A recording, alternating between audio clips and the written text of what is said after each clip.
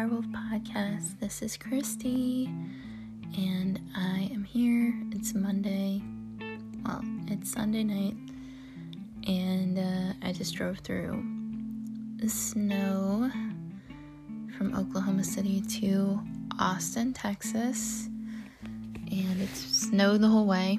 So I am curled up in an Airbnb, thinking about this podcast, thinking about this week ahead, thinking about what I'm gonna do in Texas, lots of thinking, lots of thinking, lots of deciding.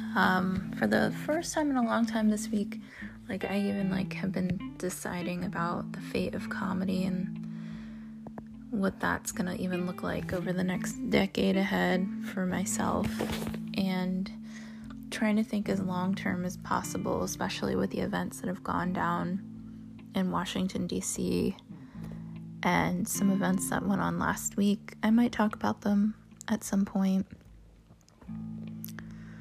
but for now, I'm just going to say I'm here in Austin. So I am really excited for today because I have a really special guest on. I actually met this young man at a show officially. I've met Trevor along the way in Los Angeles, just kind of in passing, or when I went to the Sycamore Tavern to do shows or open mics or see friends perform. And the last time I was officially there, I think, was in February of 2020. Before everything got closed down. So it's really kind of a bittersweet, as Trevor even said, time for a lot of comics that have relocated from Los Angeles to Texas. And I was very lucky. I was at a show called the G-Spot, and it's hosted by Helen McCarthy. And Mary Helen had me on the lineup. It was a Christmas show. I think it was right before Christmas. And Trevor was there to watch the show, and I met him, and we just hit it off right away. He's so freaking awesome. It was just really nice to talk to somebody about Los Angeles and our experiences there. So I did ask him, hey, will you do a podcast with me? Just because I am missing LA so much, and I know a lot of people are missing LA that have been out there, or even if you've been displaced from your place of business or your residence. This is definitely an episode where you can identify with that, because Trevor was the producer and operator of the Dojo of Comedy, which is a club that was located in the upstairs of the Sycamore Tavern. And then last year it actually got two rooms. There were two rooms, one downstairs and then the club upstairs, and he has a few other locations as well. And the Dojo of Comedy really meant so much. When I moved to LA, the Sycamore Tavern was one of the first places I went to do stand-up and check out. And it had always been on my route, my routine. I really loved the dojo, and officially got on a show in 2019 and was going to produce, or in line to produce a show, a monthly show there. I was shopping around an idea, and Trevor thought it was cool, and he was really cool to me. So I just really appreciate, club owners who are really open to different ideas. And he's always been super supportive of comedians, and has always provided a space for comics to grow and learn. And also, this episode, I think, really highlights Trevor's life and all the ups and downs that he's gone through, both with his sobriety journey, his journey with his family. And it was recorded at a coffee shop on my phone. But for those who listen for the ASMR, this episode is super duper ASMR-y. So if you're here for ASMR, this is as ASMR as it gets. So without further ado, I would love to introduce Trevor Keveloh. Time I ever dropped my phone. Yeah. Was when I was fucked up, so. Well, that's a good thing to know. I dropped my phone on the regular and it's still alive right now. Yeah? Yeah. They're made better, but at the same time, they're not. It's it's like this thing just decides to like not function correctly, and it's always at roughly the same time at night. Because I have Sprint merged with T-Mobile, and my phone's just been fucking weird since. Since you... Yeah, it's like... The transition from LA to here. Yeah. Mine has been weird too. And it's like it got into a cult, and it's like not the same anymore. My phone's in a cult, and it's disconnecting from me, like in Scientology. Welcome to the Austin coffee cult. Yeah, really. That was one of the things I wanted to do out here. Was I was looking into eventually opening up a cafe, and I had never been to Austin before I moved here. And then I came here, and I was like, oh my god, they're fucking everywhere. I'm gonna be okay. It's just the right place. Yeah. You know? How are you doing business-wise? These birds are crazy. Yeah, I forgot the name of them. You know Al B, right? Al Bahami? You don't know Al B from LA? He's actually from Houston, but he helped me run the dojo. He was like, I called him my consigliere, my right-hand man. He warned me about these birds. I forgot the name of them. He said that they're fucking everywhere. Like worse than pigeons and homeless people combined. Yeah, they just like walk up to you. Because they're so aggressive, and then you start thinking about them, and you look at them, and I'll stare at them for like a half hour, and I'm doing something, and I see, because they're dinosaurs. Yeah. You know, so when you look at it, they're like fucking little dinosaurs running around. It's so cool. I was at a place with chickens this weekend, and I was like, those motherfuckers, if they were huge, they would have eaten me. Yeah. They Chickens wouldn't care. Fucking ruthless. They'll eat each other, right? Yeah. Yeah, they eat each other. They like attack. They like jump up and attack. Yeah. So. Yeah, they're fucking dangerous little fucks. But how's Austin been for you? Austin's been good. The comedy community here, which is small and growing rapidly, has embraced me, which has been nice. There's been a lot of positivity.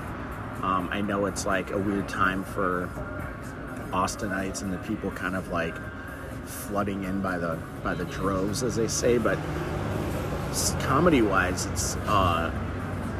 it's not like a ton of LA comics and New York comics like people are saying. You're like, everyone's moving there. I'm like, who? Tech people are moving here. Tech people have been moving here for years. I'm like, I'm out in mics and shows all the time, and it's not like 100 LA comics that just like showed up on a bus. So there's like, you know, this talk and chatter, but when I'm actually out there, I see some and I interact with them, because most people from LA had done like the dojo mics at the annex. So I'm like, hey, I'm Trevor, I ran the dojo. Like, oh, hey man. Because a lot of the micers in LA I didn't meet. I was just too busy. I'm running the show upstairs, sometimes 2 shows, and I'm running the restaurant, and then I can't go in the mic room because it's like I just don't have the time for it. I drop in, I'd watch like certain comics, or if a comic asked me to watch their set, I'm like, fuck yeah. I was like, just let me know when you're up so I can go in there. Like, you know, but 99% of the time that I stepped foot in that building, I was managing the entire restaurant while I ran the club. So I was pulled in a lot of different directions often. But it's been good. I'm up north, kind of by Cedar Park, which is nice. It's a good balance to kind of get away from the city and the kind of. But it's really not as crazy as I thought it'd be. I think that's a big reason is because of the quarantine shit or shutdown, whatever the fuck it's called now. Yeah. Yeah. So. Prison. Yeah. The regime change. It's not too bad.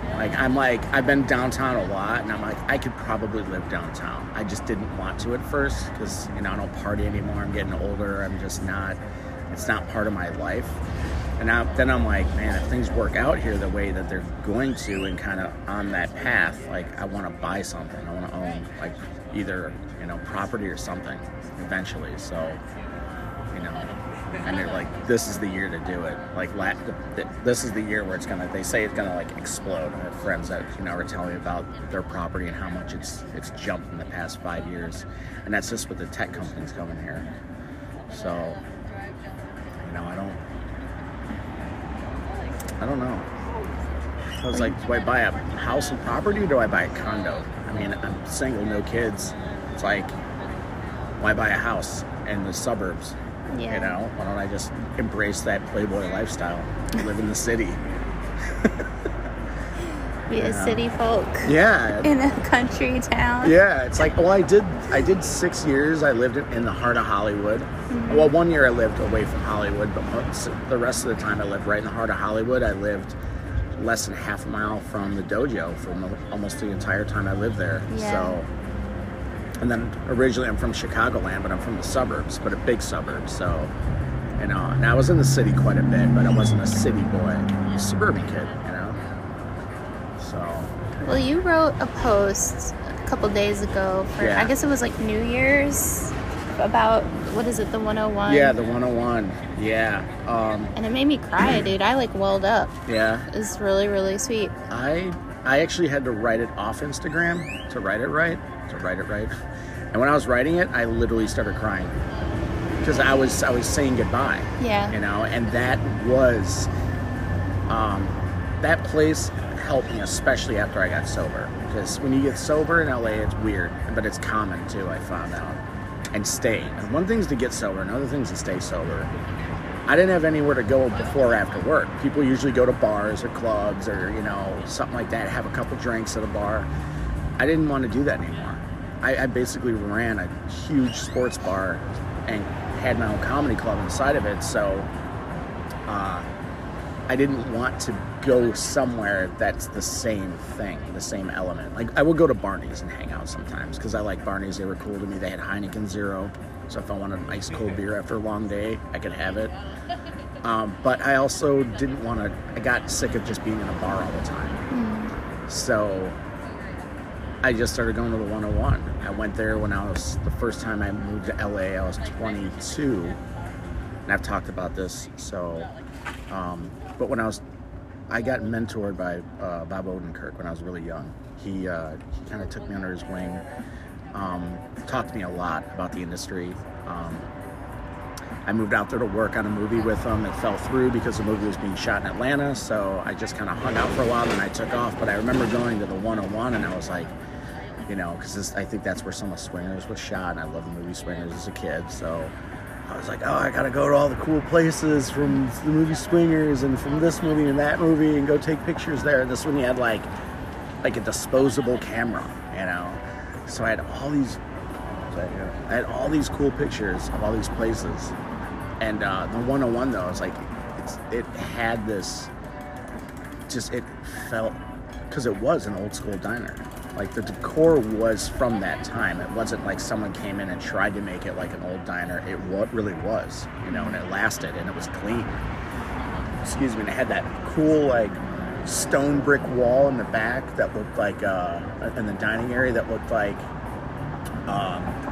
something, like a house from the 70s or 80s, or even the 60s. I don't know, but it was so fucking cool.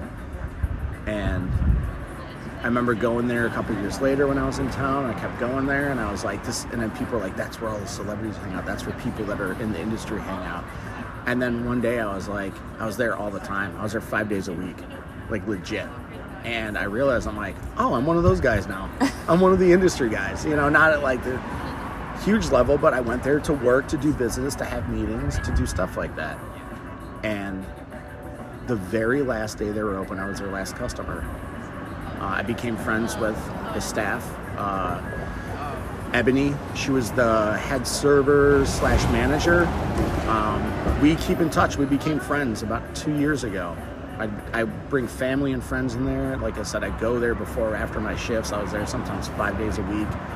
We became really good friends. We talked all the time, and we keep in touch. We message each other almost every day. I send her funny memes and videos to keep her, positive, because she's having that was her life. That was her identity. And I understand that, because in LA, my identity was the dojo, Sycamore. And when that was officially like back up for sale, I'm like, it's like, what do I do?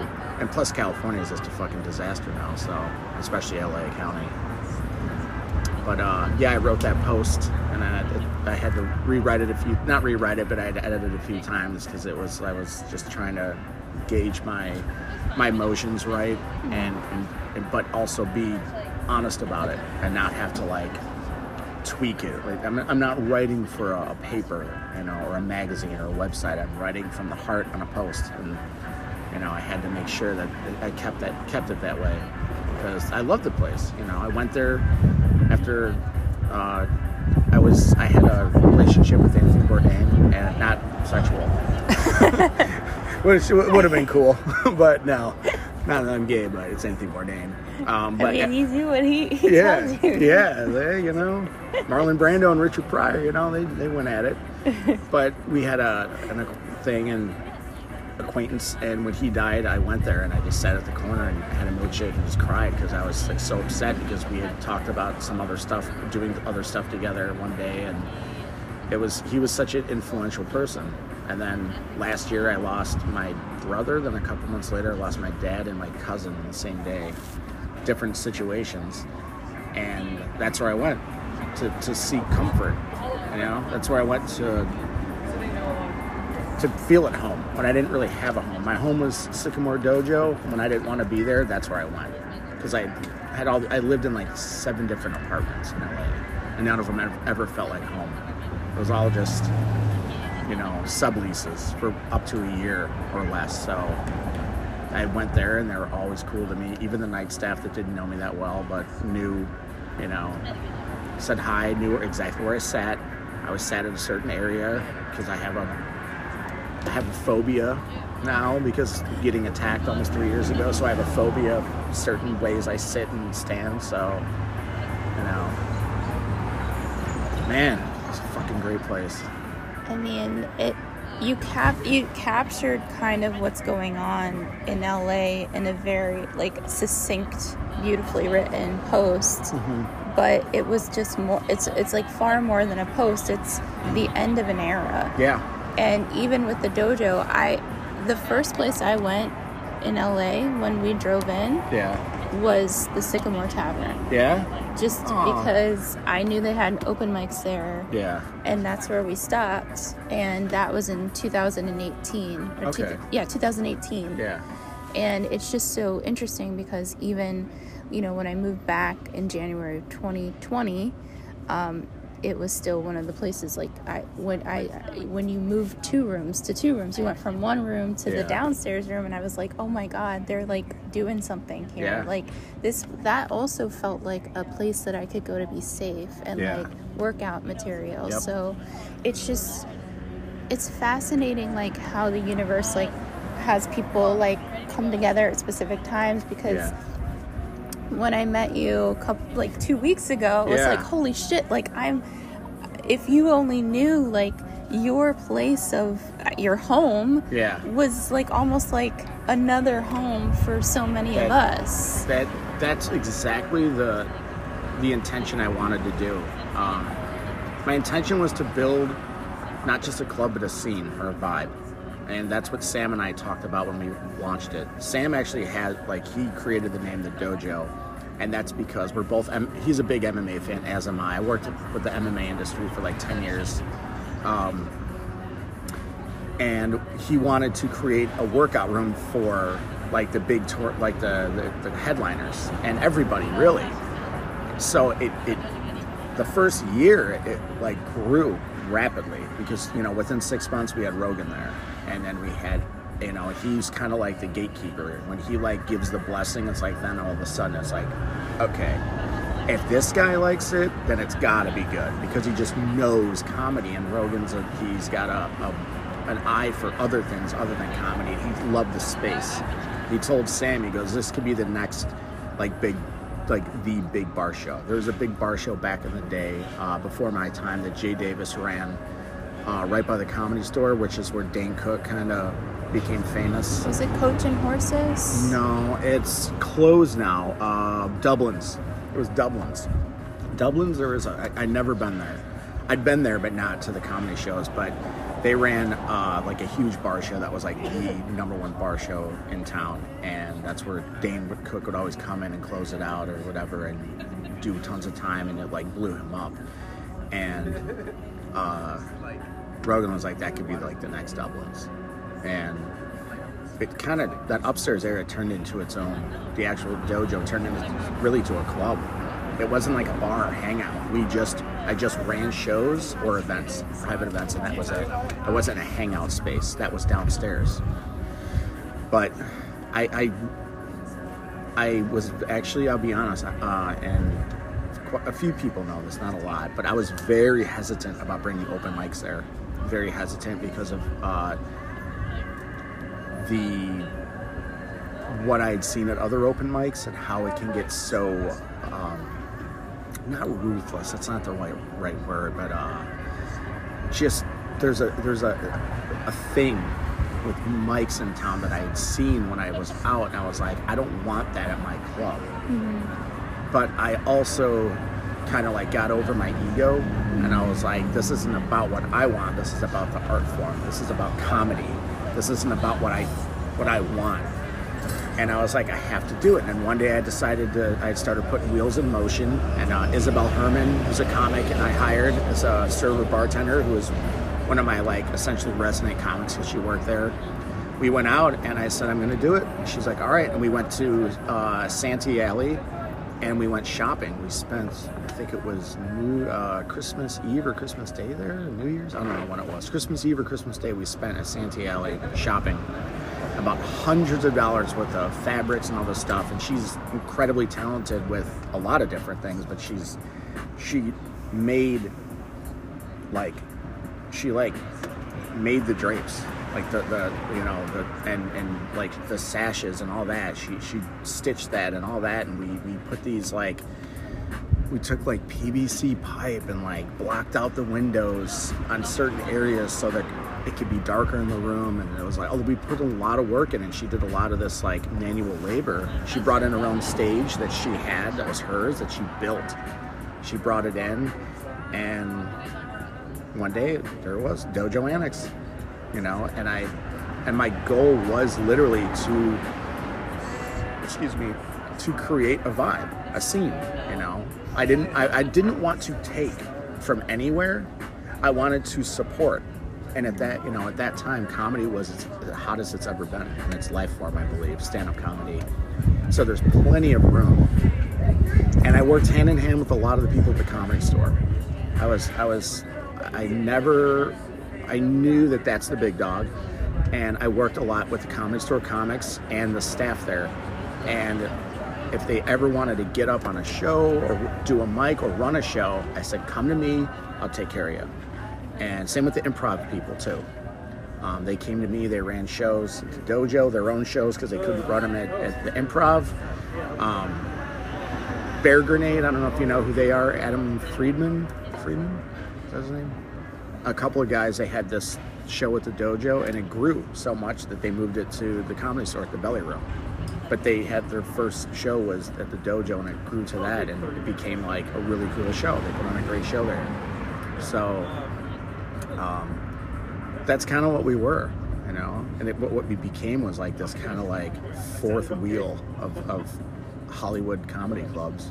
We were more of a spare wheel because we weren't as powerful, but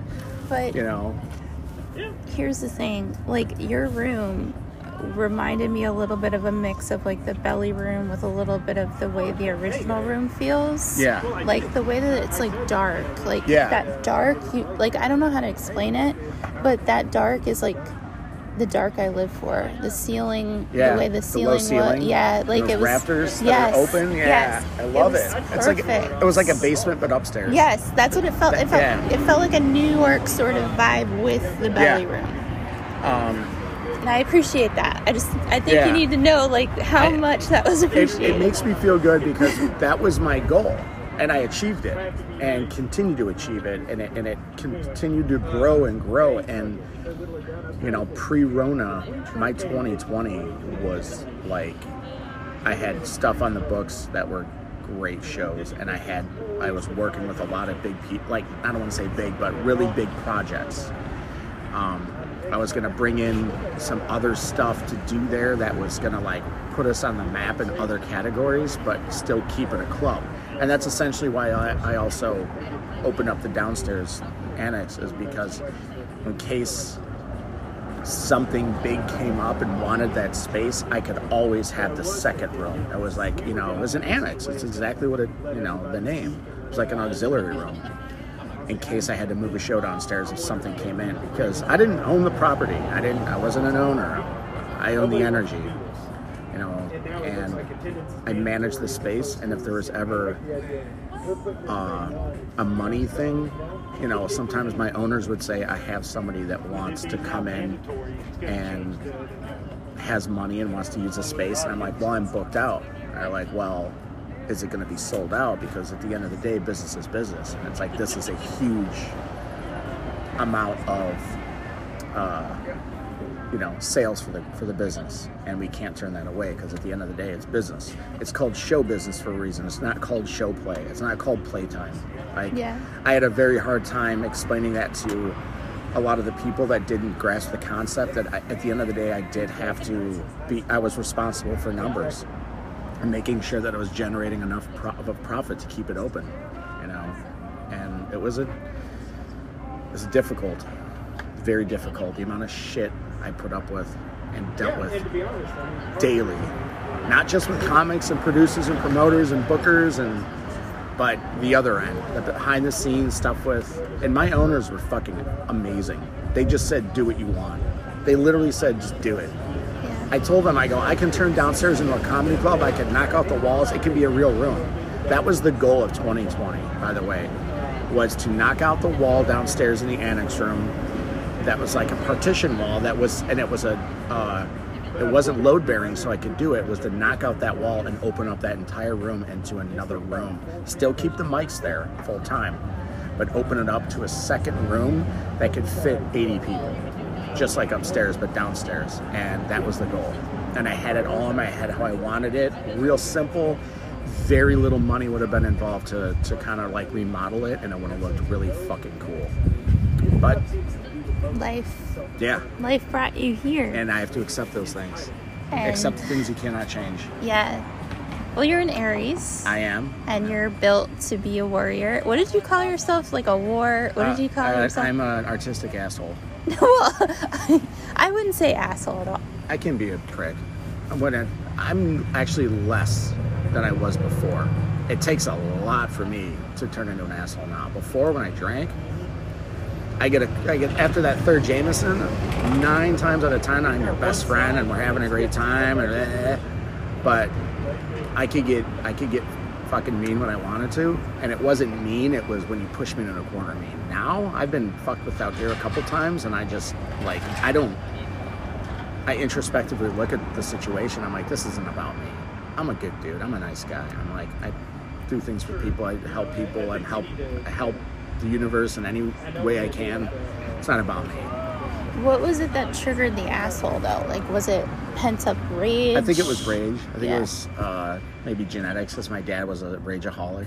My dad and I had an amazing relationship, but when I was really young, it was not great. It's not that it wasn't great. He just was incredibly abusive, and there was a lot of anger and rage, and it didn't come from alcohol. He wasn't an alcoholic, nor is my mom. It was just, he's off the boat, angry German, and had 7 kids and probably regretted it every day, because my family owned their own business, and they're small business owners. I come from a family of small businesses. That's all it is. And some family broke off and wanted to work for a big company because the grind was just too much. And then my brother took over my dad's business when my dad got sick and wanted to retire, and he flourished the business. That's doing well now because it's just work ethic and doing good work. That's the other thing, doing good work.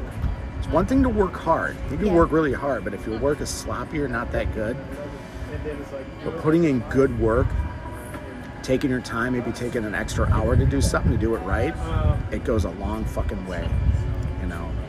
And it's a dying art form. Yeah, it is. A friend of mine that I worked with at a bar, Ox, Rick Lucero, not related to the band. We used to text each other all the time. And like, hard work is a dying art form. And it is, you know? And it's just, we live in a society where things are... It used to be, I remember seeing comics back in the day talk about, you know, everything needs to be done now, and you know, was it microwave dinner, remote control, like this back like 80s, 90s jokes, but they make even more sense now. I get annoyed with my phone if my text doesn't go through fast enough. A text. Yeah. I get annoyed when it's like spinning, and I'm like, what the fuck? And I'm like, oh, that's right. Well, it's also a 3-year-old phone, which is like ancient, and I just have to remember, like, it's not that big of a deal, you know, if the text takes an extra 5 seconds. It's when I don't get the text for days. That's when I get annoyed, which happens. That can happen, too. But I don't know, I was thinking about, so was it always alcohol? Was alcohol your thing? When you were trying to, okay. Alcohol was my thing. I started doing coke when I moved to LA, but I only did it for 3 years. I'd never done it before that in my life. Never smelled it, never licked it, never touched it. Moved to LA, it was like the second night I was there. I think it was New Year's Eve. I ended up blowing lines with my buddy, and he thought I did coke because I ran bars for so long and worked in bars, and he just assumed I was, you know, accustomed to that lifestyle. It was not. And it was fun, a lot of fun, and then it became like, this isn't fun anymore. And I didn't, after about 3 to 6 months, it just became like a thing I did when I drank too much, or was just something to do. I didn't get like hooked into it, but I went through waves of it. So for the 3 lousy years I did coke, it was like just up and down. I quit, the first time I got high smoking weed, I was 31. And it happened to be like right before New Year's, ironically. That's weird. Excuse me. Was that 10 years ago? Yeah. Decade ago? Wow. Roughly, yeah. Look at where you were now, there and then now. Yeah. Holy shit. Alcohol has always been my vice. And it's ironic because I had, when people back in Chicago found out I was doing coke, there was like this weird, these weird rumors that were going around about it, and it was odd because it's like, I was like 36 or 7 at the time, and it's like, so what? You know, and it got really weird, but it's like, my problem was with alcohol. It wasn't with coke. I just did coke so I could drink more and stay up and talk and hang out because it was fun, and then it just became not fun because it's just such a nasty drug. It's so lame. I look at it, I'm like, it's so lame. It's just like, because all you want to do is do more. You don't do it to just have a good time. Yeah. Like, no one does that to have a good time. You have a drink to have a good time. You get baked to have a good time. You do that to, like, enjoy something. Coke? No. If you have to go in the bathroom and do it, it's probably not a good thing. Let's put it that way. Anything you have to do in the bathroom is probably not the best thing to do in public, so... You know, and hide it from people. Actually, LA is different. They don't hide it. No one hides it there. No, not in LA, and a little bit not here either. No, here like people are doing it here. It's very prominent. Yeah. Here, more so than... Well, I'd never been here, so I had zero idea of what Austin was about. I've always heard it was a really cool city. It's got a great art scene. And my friend Isabel, she moved here, Isabel Herman, and she kind of put it in my head months before I moved here, because I told her I was looking at moving to Austin, Phoenix, or Nashville. And I was looking at Phoenix first because I went to northern Arizona on this little like journey, you know, to find something, to find myself kind of thing, get away from LA. And I microdose the whole time, 5 days. Every morning I wake up, have coffee, take like a little bit of, you know, mushrooms, and kind of like reset, reground myself with the universe. And I did some writing and just kind of got like reconnected with things. And that's when I was driving back I ended up going from LA, then I went to Sedona. No, I went to Jerome first, then Sedona, then Flagstaff, then the Grand Canyon. Oh, wow. So, and then I went to the Grand Canyon, and I figured it all out. You know, it hit me, and I also got to grieve all the deaths that I didn't grieve in 2019 because I had a bad year. I had a great year professionally, but personally, whew, I had a rough year. I was back and forth to Chicago 5 times in a few months. Just because of, do you feel like, because the thing about death and mushrooms is I always feel like mushrooms know how much medicine you need no matter how much you take. Yeah. So they give you as much as you need. Yeah. Do you feel like the mushrooms helped you to kind of sit with that a little bit more? And the thing is, yes, it did. And that was the goal, was to sit with myself and grieve this. And there was times where I was grieving and I didn't take them. But I had kind of was opening myself up again emotionally to these things that I was just going through the motions when these people passed away. I was going through the motions. I was like, all right, I had to get back to work. Get the cry out, do what I need to do, and get back to work. And I didn't really let myself get to an emotionally vulnerable place where I could get through that. So there's times where I was in my car just bawling my eyes out, and I just had these weird emotional connections to parts of what I drove through, to songs, to stuff that was happening in my head, and not in a creepy weird way, but thoughts, feelings, but working through it, getting through all of it, not stopping, not resisting, allowing it. And when I was at the Grand Canyon is when I had this unbelievable moment of whatever you call it, trip. We still calling it tripping? Tripping, journeying. Journey, yeah. Finding God. Yeah, exactly. I had this moment with God where I was up there and so much started to connect. And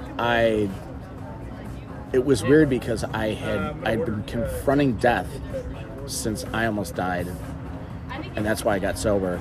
So I had about a year or two ago, I was meditating, and I had the same feeling. I had never taken mushrooms at that point. First time I took mushrooms was a year and a half ago. So I'm new to drugs, by the way. Alcohol has been one thing. Medicine. Medicine, yeah. Drugs and medicine are two different things. I do not consider mushrooms a drug, but some of my friends that are just too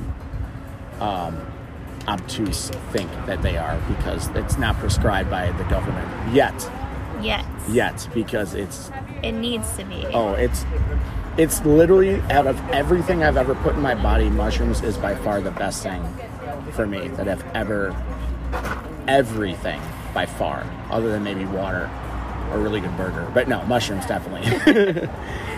But I was up there and I was just, everything started to connect, and I looked down for a little bit, not in a weird way, but looking down the Grand Canyon, and I was just I wasn't what if I die, what if I jump? It wasn't that type of feeling. It was, you're gonna be okay. This is how things are. You got through your own shit. You'll get through this shit, and you just have to, it was I just had to trust. I had to have faith in myself. It's not trusting essentially someone or something, but I have to trust myself with my actions, with my choices. And that's what it was trusting myself. Because you're looking over this big old hole in the wall, or hole in the ground, and you're like, wow, if I fall, I wonder if I could live. If I fall, would I die? If I fall, would I catch? Things like that happen, and they're not suicidal stuff, reality. But it wasn't about that. It was about me failing. And it's heaven. I've failed so much that failure's comfortable. It's so comfortable. Here's the thing that I find incredibly interesting is that you went to a giant hole. Yeah. That was your place of choice. Yeah. That is so fascinating how people pick where to go. I was out in the middle of the desert. Yeah. Just by myself. like, how can I deal with vastness? But yours is how can I deal... And there's two different types of vastness, basically. Exactly. An abyss. I wrote a piece of that because I used to go to the ocean all the time to reset. But the difference between the ocean and the desert is you can't just go in the ocean. You get to stand there. I'm not a fucking millionaire. I don't have a yacht. I can't take my boat, charter my boat with my captain and go out on the ocean with a bunch of, Brazilian models. It's like... The desert, you can go into the desert. People that move to the desert don't go there to move there. You go to the desert to find yourself or find the answer, but you go to the desert to leave. Yeah. To leave whatever it was that you were a part of. I have family that live in the fucking middle of nowhere because they just don't want to be around society or societal stuff. Like the hierarchy of society. They just go and this is what I want to do. And I wrote this thing where it's the difference between like I said, going to the ocean is beautiful and it's great, but you can swim in it and that's it, but you can't go out there. But the desert, when I was in Jerome and I woke up for the sunset and I watched the sunset and I wake up for the sunrise and I woke up for the sunrise and I sat there and I was like, I looked out and I was like, that's fucking amazing. It was almost more beautiful to me than the ocean, honest to God. And I think and I'm not taking away from, I don't mean to offend the ocean if they ever listen to this. If the ocean is listening, I don't mean to offend you, but I don't think that the desert gets the justice it deserves, and being out there because it's brutal. I was driving through the desert and it was 109 degrees and I had my windows down. I didn't have the AC on. I had my windows down. I was in a white t-shirt, gym shorts, and I was singing at the top of my lungs in my car. And I was just having the best time of my life. And it was like, okay. And I was finding myself. And like I said, I was grieving. I'd spread some of my dad's ashes in the Grand Canyon. I felt like my brother was literally in my car at a certain point, a couple times. I kept looking over. I'm like, are you here? I felt him there. And I was like, this is fucking eerie. Like, he's here with me. Somewhere or another. That was creepy. But, when I was up there and kind of tripping, meeting God again, I should say, I was confronting death again. And I had the same exact feeling of the first time that when I meditated, I hit like a peak. Like I peaked in meditation, completely sober, nothing, like no whatever, no medicine, nothing. And I like had this high, but then it got really uncomfortable for me because I started to get scared. I started to cry as I was meditating, trying to figure out. I was scared of death and dying. Because I almost did. I mean, I was literally on an operating table, praying and begging for my life. And I felt that again, those emotions. And the same thing kind of happened when I was in Grand Canyon is I had that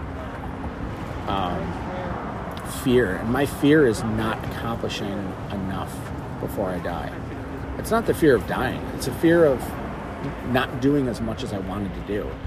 I joke now and say if I died today, I lived one fucking hell of a life.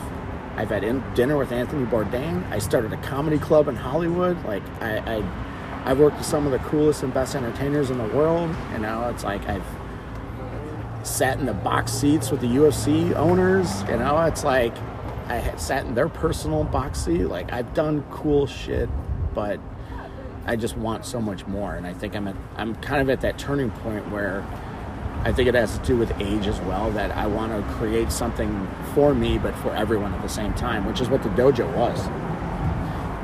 I went up, every show is in my contract, but I would ask for 5 minutes. I didn't ask to headline. I didn't ask for 20. I wasn't greedy. I was very humble because I knew I was around some of the best known and unknown comedians in the world, and I'm not going to go up there and act like the boss. But when it came to the business part, it was a different story. I was like, this is how I run things. If you don't like it, you don't have to work with me. It's nothing personal. We just won't do business. This is how we do things. I send people, I removed the word contract because that's kind of not the word, It was expectations list is what I said. And it's like, this is kind of what I expect from every promoter and booker. And the thing was, most of my shows, I booked independent producers and promoters. They booked the comics. So all those shows through the dojo, I was like an executive producer. I oversaw everything and just managed everything from the top. And then I would have a handful of my own shows a month. Or I would co-produce some shows and help people that were especially new that needed help. And I love doing that. I've had people out here reach out to me and ask if and I go, I will give you as much advice as you want or as little. And I won't expect a fucking dime. I won't even expect to be on the show. I want to help people. Like, if you have a lineup already and you just need help with something, I'm a text away. And right now, I've got a lot of free time. So, and I just want to help people get better. Because people help me, but I also, the help I've gotten in my life has been given like a blank canvas, and I have to be creative at the same time as I have to be, I don't want to say business savvy because it's like a sexy word, and I'm not. Oh, but yeah, I know how to do business and run business, but I'm no Mark Zuckerberg. Let's put it that way. That's why it's called small business owner. Yes, I'm a small, and that's the important part, because I'm a small business owner, but it's small and tedious, Yeah. It's like constant work, but it's not bringing in, like, I don't have a mansion. Yeah, like, not bringing in the book, not even a McMansion, not even a mini McMansion. Not even a mini house. It's just a shack. Yeah, it's just it's an occasional Airbnb is what it is. All right, I'll be honest. But yeah. Wait, I want to ask you, were you sober when you got attacked? No, I was fucked up. Okay. I was, after my blood got taken, because I went to the ER. I went to the ER, but when they pulled my blood and told me I was at like 0.23 or something, I was fucked up. But I also was doing coke. And as everyone says, oh, this is great coke, which means it's usually shitty coke. The coke I did was actually really good. So I was like really alert. But then I was also getting baked too. I was getting stoned. So I call that the Hollywood trifecta, or the Hollywood handshake is, drinking Jameson, doing coke, and getting baked. It's Lord have mercy. Yeah. You're on all three. Oh, like, yeah. It's like you're... Oh, yeah. Okay. It's like, I was like a fucking puppet, Like, whatever was taking me over at that time is where I was. Yeah. So, I wasn't blown out. Like, I wasn't doing coke crazy, but I did enough of it. Yeah. I did enough of it to, like, know that I was like, oh, okay, I'm back to let's do shots. Mm-hmm. There was one point, I saw my buddy and I was fucked up, and I was like, he's like, you don't remember seeing me? I go, I remember coming into your bar, but he's like, oh. But that was like earlier in the day, and I hadn't, done anything, and I don't think I had eaten either. That's the other one. So I was just all fucking twisted and not even having anything to eat that day. But yeah, I got attacked in a parking lot waiting for my buddy, and I never saw who did it. They came from behind and they stabbed me, and it's, you can see. Was it a robbery, or no. was it a? They think they didn't jump me, they didn't rob me, they didn't steal my friend's truck. It was a super nice truck, brand new. They think it was either they thought I was somebody else, or it was or I like to say the case of mistaken identity. Mm-hmm. The old Hitchcock theme, or they think it was actually a gang initiation. Yeah. Which, if you look it up, sounds like it. I ended up looking it up about 6 months later, and it's pretty common. And a lot of gangs, especially gangs that are race based, and like prison gangs, it's like kill someone, jump someone to get in, get jumped to get in, kill someone to get this, kill a white boy to get this. I don't know if it was a race thing. I don't really care. Like, that shit doesn't really bother me. It's just, it could have been a chick. I don't know. I've had chicks beat me up, so it's like, so I'm like, it was one of those didn't realize it until after, like a couple minutes later. I was cleaning my cut up, and all of a sudden it just started pouring out. And jugular. Yeah, it was quarter inch from the carotid artery.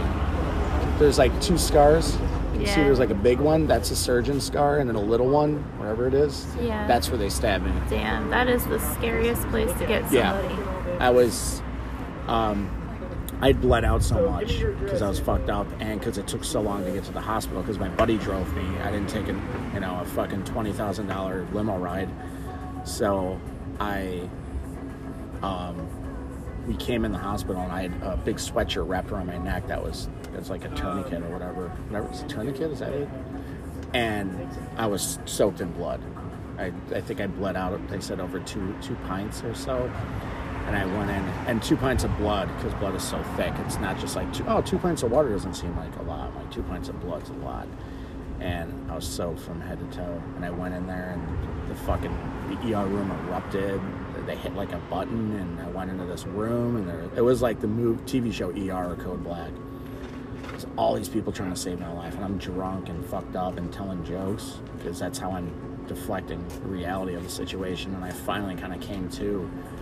As I'm on a table, they're asking me can I cut this, can I cut that, your shirt, your jeans, your shirt, your shoes, and I'm like, I love these shoes, and I was like, these are my favorite pair of jeans, don't get rid of them, I love these jeans, I have an awkward body, these are my perfect jeans, and all this stuff, and I just kind of like snapped out of it, and I came to, and the surgeon, there's 2 surgeons, and they were like, hey, can you work with us here? Because I was just being a fucking idiot. And I came to, and I was just like, so they asked me all these questions. I told them, my blood type, surgeries in the past, if I'm,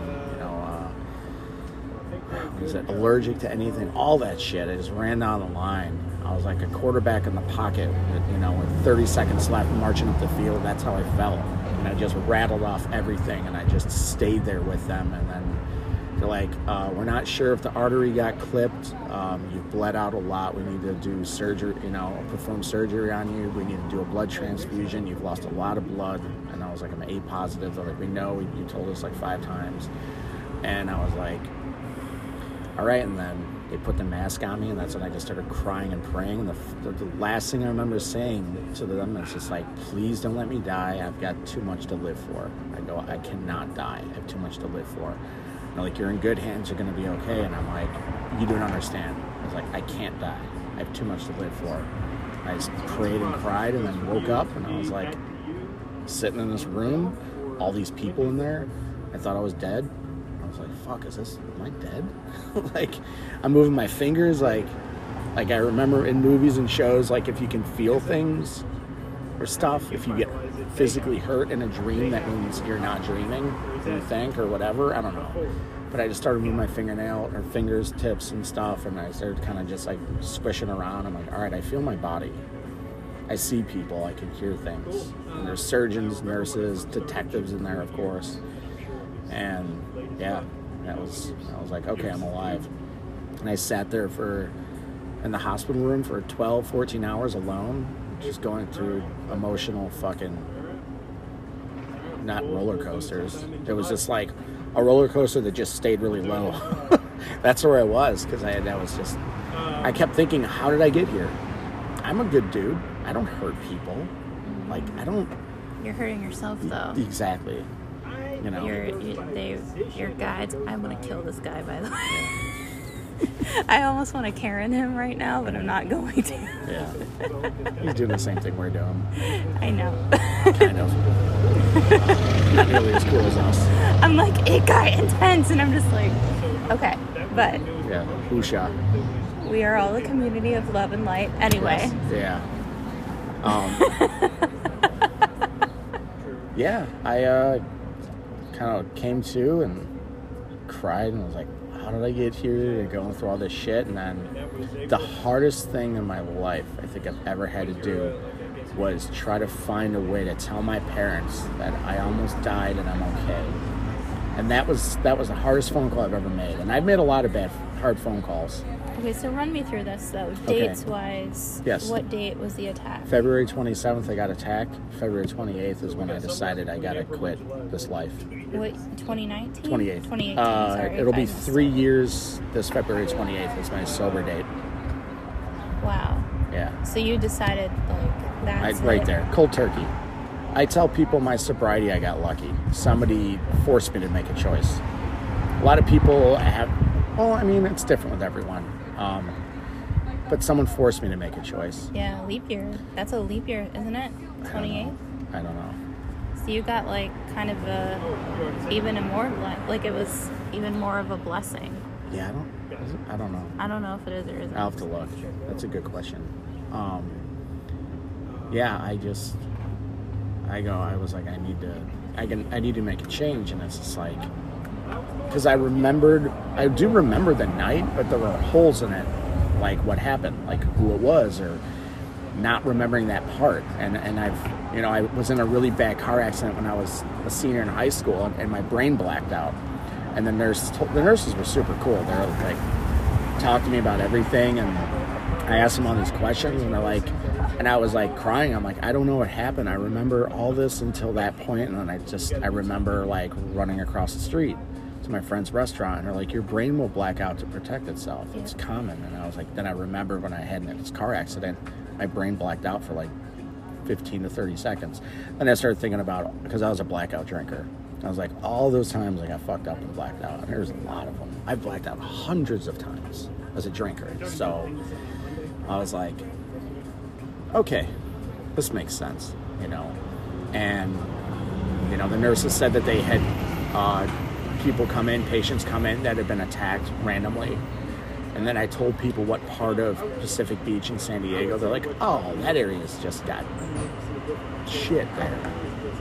That part of PB, that little pocket of Pacific Beach, had problems and issues. And there's like drunk college students or drunk people in general. And, everyone had their own opinion on what happened.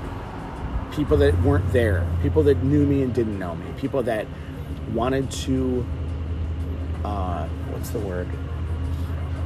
push their insecurity, their ideas onto me is what they were saying. There was like a... Like what? Like people were like, oh, it was a drug deal gone wrong, don't lie. I'm like, no, it wasn't. Oh, I Stuff see. like that. Like they were projecting. They're projecting what they thought, their insecurities onto me, what they thought. I'm like, what are you talking about? Like, why would I go to San Diego to deal drugs when I was going down there to get away from it? I didn't want to do coke. I told my buddy, I want to sit at the beach. This is my goal. Sit at the beach, get baked, sip some Jameson, and drink Corona. That's all I wanted to do. Not the best pairing, Corona and Jameson. That's what I wanted to do. Because Corona's by the beach makes sense. I just want to fucking relax. No, I got this great Coke, man. I got this great Coke. Sorry, that sounded like Joey Diaz.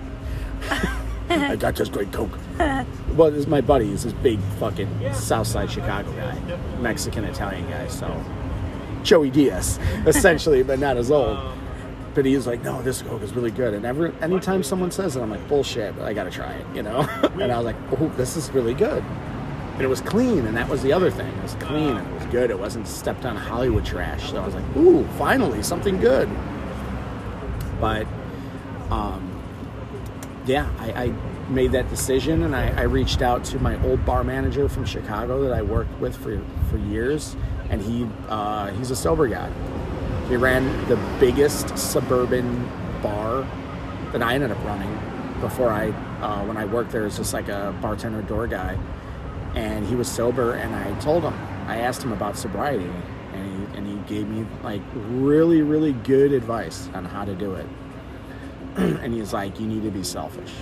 And I was like, to me, selfish is what I've been selfish. When people use the term selfish, it's shoved down their throats in a different way. Selfish in sobriety or selfish in bettering yourself is the most important thing you can do. And it was, I understood, I didn't know what it meant when he told me. And then 6-8 months later, I started to get it. I'm like, oh, that means don't put yourself in situations. If this protects me from staying sober, this protects me to stay sober and to stay mentally fit, I will do that. And sorry I can't go to your house party. I don't like to stand there and watch people do coke and drink vodka out of a bottle. That's not fun for me anymore. It's just like things like that. No, I don't want people over anymore to come to my place and party because I no longer party. You know, things like that. Those are like selfish, positive selfish behavior, things like that, choices. You know, and I never understood the difference, you know, until I got sober. And I was like, oh, this is called being selfish in a good way. Self-care, you know. So that was something I learned, you know, early on. And then boundaries, of course, is something that I never understood because I drank. And boundaries don't hold up when you're a few drinks in. All those boundaries you set and all the things you say kind of just collapsed, or for me at least. And then I set boundaries and people didn't like it because I was cutting people off, or I was like, you know, with staff, like, you're supposed to be here 3:30, not 3:40. Like now we're 10 minutes behind. Yeah. Now and that falls on me. Yeah, and that's a tough position to be in because then you get like blamed or Yeah. like, oh, he's trying to get me, you know. Yep. Yeah, I know that feeling. You know, and I turned into a better version of myself, and that became my ultimate goal about a year or two ago, is to be the best version of myself I can be every single day. Not as much I try to, or I hope I do it. Put that work in. Be the best version of myself I can be every day, day in and day out, until I'm dead and beyond. And I go into the next world with Xenu, the intergalactic warlord that runs us all. But that's the honest to God truth. Like, I'm very open about it, and I've talked to people about it, and I've, you know, said it on social media, and I'm like, that's what I want. And there are times where I won't be amazing. I'm not running around trying to be some sort of fucking guru. I'm not Gandhi. You know, I'm a dude that just wants to do better. So, Well, I'm just really grateful that you came all the way out here for this, because it's been like, I could talk to you forever, like, to be quite honest. Like, I just appreciate, you know, you so much, and just being able to connect with you out here in Austin. yeah. I wanted to ask you, because I know that you lost your brother and your father, and Yeah. it's just been like, how did that really did that challenge your sobriety at all, or? I wish I could say it did, because it would sound better. It didn't. I made this decision that I can't do this anymore, and I have to make that decision every day. Losing my brother relapsed. That's how he died. My brother relapsed off of heroin. He'd been clean for over 20 years, but he did other shit. He still drank here and there and got high a little bit, and heroin was the bad thing. He relapsed. He fucked his toe up at work. They were not giving him insurance. They were having problems. He was going through this fight with the company he worked for, this battle back and forth. He needed pills for the pain, which you don't give pills to a fucking heroin addict or former heroin addict, anyone, you know, that had any problems with opiates of any type. And then he started. He had a daughter that was one. I think Gianna was. I think she's 2 now, 2 or 3. She was young, a new wife. They'd gotten married a couple of years before that. He had a hard spot in his life and reconnected with his old crowd, and he just relapsed. It happens, you know. Yeah. He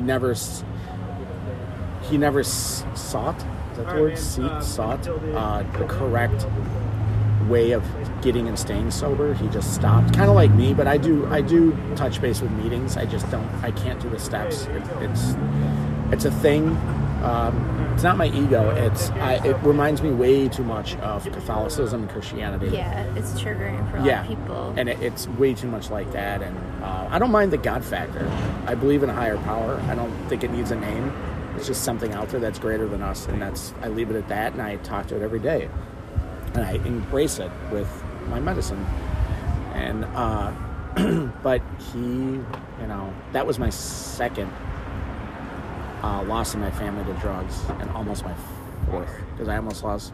My cousin OD'd 17, 18 years ago. And then my other cousin that was with him OD'd as well. But my cousin Jason is still alive. And then my cousin Corey, he passed. So one of them made it, one of them didn't. So that was heroin. And then a few years ago, my niece has been battling with addiction for years. She's 20, just turned 22. She had a couple of close calls. She's, I think, better. We don't talk as much, but she's young, and I just told her, I'm like, you need to make a choice. You want to end up like me and Jason? You want to end up like Jeff and Corey? It's your choice, not mine. Mm-hmm. No, I can help you as much as I can, but I can't save you. You have to save yourself. And I told her that, and she just was like, wow. And I go, yeah. I'm like, I don't want you to end up like them, but I can't make these choices for you. You know who to hang out with. You know who not to hang out with. But, yeah, my brother, he had a bad part in his life, and he was down on himself, and, we were close, I remember the last email I sent to him, and it was just, I read it sometimes, and I'm like, I can't even read it, I can't, it's like too hard. But he, yeah, that was it. And that was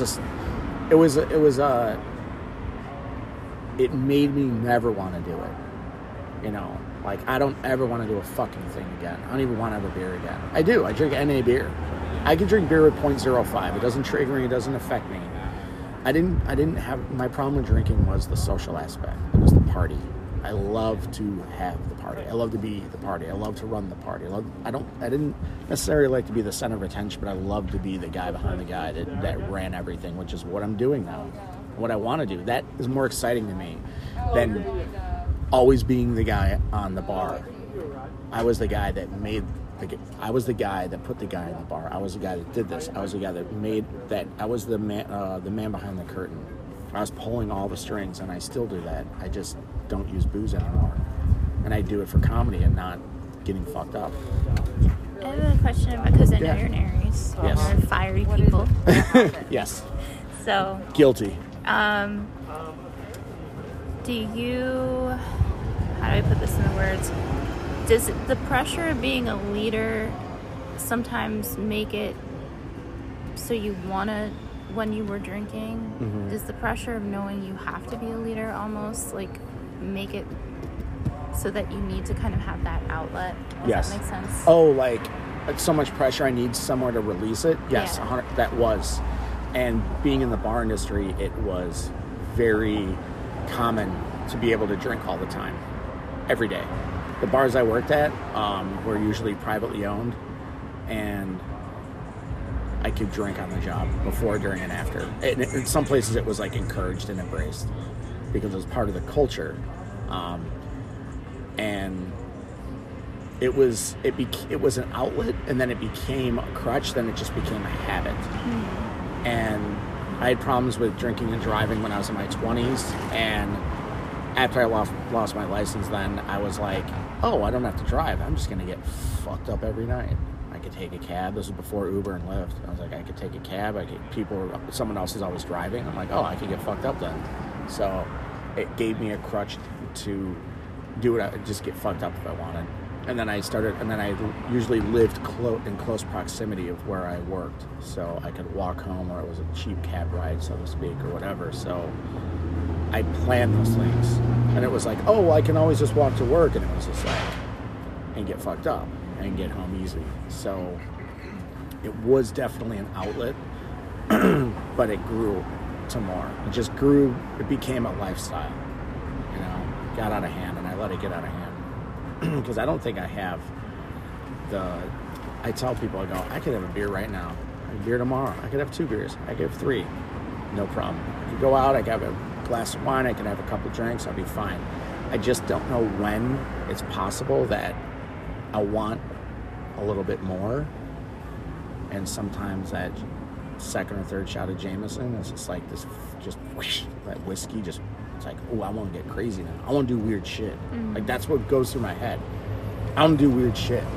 I don't want to just be, like, complacent with just hanging.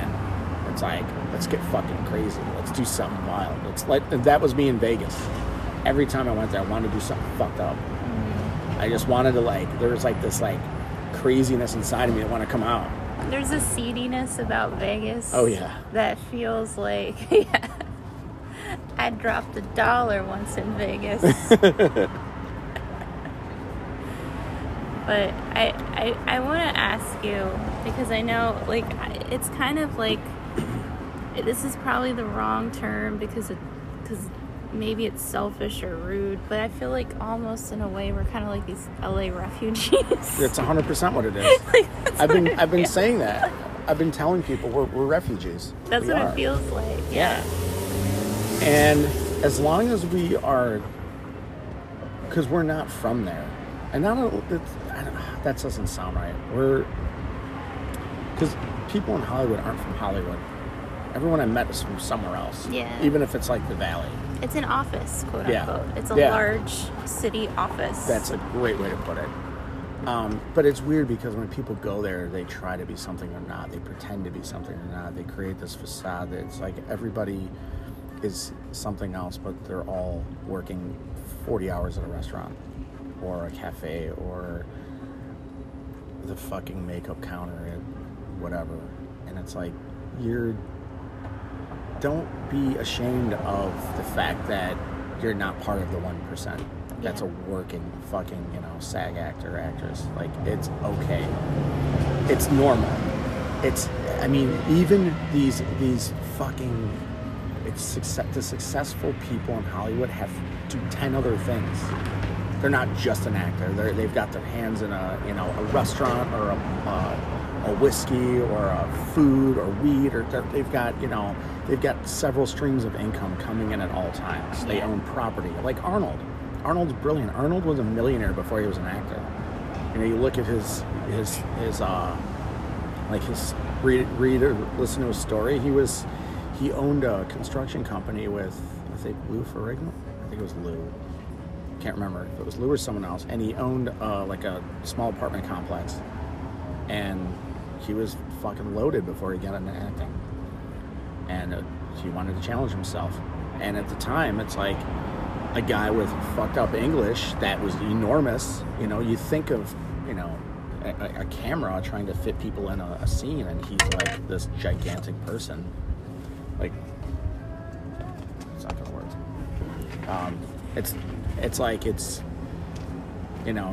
I've read his story a million times. I love his story. It's similar to my dad's. That's why my dad, immigrated here from Germany to Australia to America after the war, because he was a real refugee. I mean, we really are, but he grew up during World War II and had to escape his country, I think twice. Had to flee his country, and then ended up in Australia and then here. So he came here and wanted to start a business, and he did, and it was successful. And he had his peaks and valleys with the business, but it's still around. It's been in business for 45 years. It's not like a conglomerate. It's not AT&T. I come from a poor family, but not poor. I say that, but there were 7 of us. It's like, it's fucking expensive. It's at least $7 million you're gonna spend on just people. So,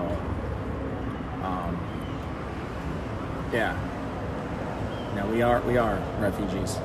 The working part of Hollywood, I guess. Yeah. The working. It's everybody. Yeah, I mean. I knew actors that were in movies, gigs, and they would still have a bar job. Because they're like, well, that money runs out. Yeah, it does. And the way, especially if you get a commercial gig and you're non-union, at the end of the day, after taxes and agency fees and all that shit, you ain't getting fucking dick. Or even waiting for that check or waiting for that, yeah. That's why I stayed. I wish one day someone wrote about it. I had one of the most ideal situations there is. I got paid from the bar, and I got paid for shows, and I got paid for events, and I was like, I had one of the most unique situations out there, and I had a lot of people tell me that back then, and still to this day, and I did not take it for granted, especially after I got sober. I was like, this is an incredible opportunity, and I embraced the fuck out of it, and I did not, and I was very territorial with my room and my club and with my staff, and even with some comics. That was my family. I had family out there. I had one friend from back home in Chicago that was out there, but my family became my staff, and I've literally fought for that, like physically and socially. So, I knew what I had, and I was like, I can't let this go. I can't lose this. Eventually, I had to let it go, but I can't lose this. So. Now that you're here, yes, and entering 2021, yes, after this year of change, weirdness, yeah. What would you say, like, what are your main priorities coming into Austin right now?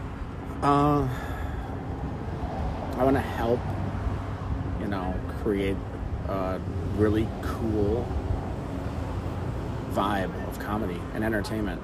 I'm not just a one-trick pony with stand-up. I ran a club in Chicago for years, outside Chicago, the suburbs, huge club, where I ran all the bookings and the band stuff, and music and entertainment and everything.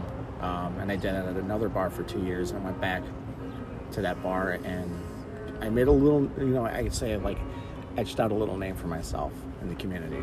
And I did that in LA, and I want to do it here, and I want it to last.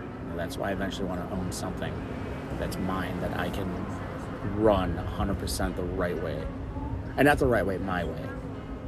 And that might be right or wrong, but that's what, owning your own business is running it your way. I learned all the ways to do things and all the ways not to do things. I worked with some amazing business owners in the past. So it's like, it's time to be one. That was a big goal I had set out for myself when I was leaving the Grand Canyon, and I pulled into LA. I remember, like it was yesterday, and there was an overpass downtown LA on the 101, and I stared at it, and it was filled with homeless people, and I said, I do not want to live here anymore. I'm done. I have to get out of here. And I was like, it's Austin. I've never been to Austin. I've been to Nashville once, loved it. I've been to Phoenix a bunch of times, loved it, but it's like, I gambled. Never been here, never even driven through this town. And, I messaged Isabel, and she's like, you don't want to go to Phoenix, do you? And I was like, I kind of do. And I wanted to go to Phoenix because it was a crutch of LA, because it was close. Yeah. And I could go back and forth. And I was like, why? There's nothing going on in California and LA. It's failing. The people that are still continuing to keep comedy and art alive, I absolutely fucking respect in every way, shape, or form, but I'm like, that's not what I want to do. What I want to do is continue to grow live entertainment, and it's not going to happen there. People think I'm crazy. I'm like, it's happening here. It's happening in Florida. It's happening in North Carolina. Like, there's states that are open and have live entertainment indoors, so why not be a part of it, Well, so I am super glad that you're a part of it, because I'm super glad that I got to meet you finally. Yeah. I know, it's weird. It's weird how comedy works sometimes, how the world is. Yeah. But I wanted to say thank you so much for being here today. Of course. Do you have anything that you want to promote, or social media that you want to promote? Yes, social media. You can find me at Trevor Keveloh. Trevor Keveloh. It's a weird one. Keveloh. You can follow at the Dojo of Comedy. Oh God, here we go. So it's at the Dojo of Comedy, at the Dojo of Comedy ATX, and at Corrupted Comedy, and Corrupted is with a K. I'll put this in there. I'm kind of shelving the Dojo ATX because it was built to be a club or a room, not a brand. It's kind of both. But Sam Tripoli, that's my dear friend and who I kind of ran the dojo with. we decided it just won't work as just a brand or a show. So that's why I created Corrupted Comedy, which is kind of what is going to be my brand here, just mine. So that's where you're going to, if you go to Corrupted Comedy on Instagram or Twitter, mainly Instagram right now, that's where you're going to see all the upcoming shows that I'll be producing, running, whatever. And then I'm performing on shows around town. And that's just on my regular Instagram, Trevor Keveloh. But,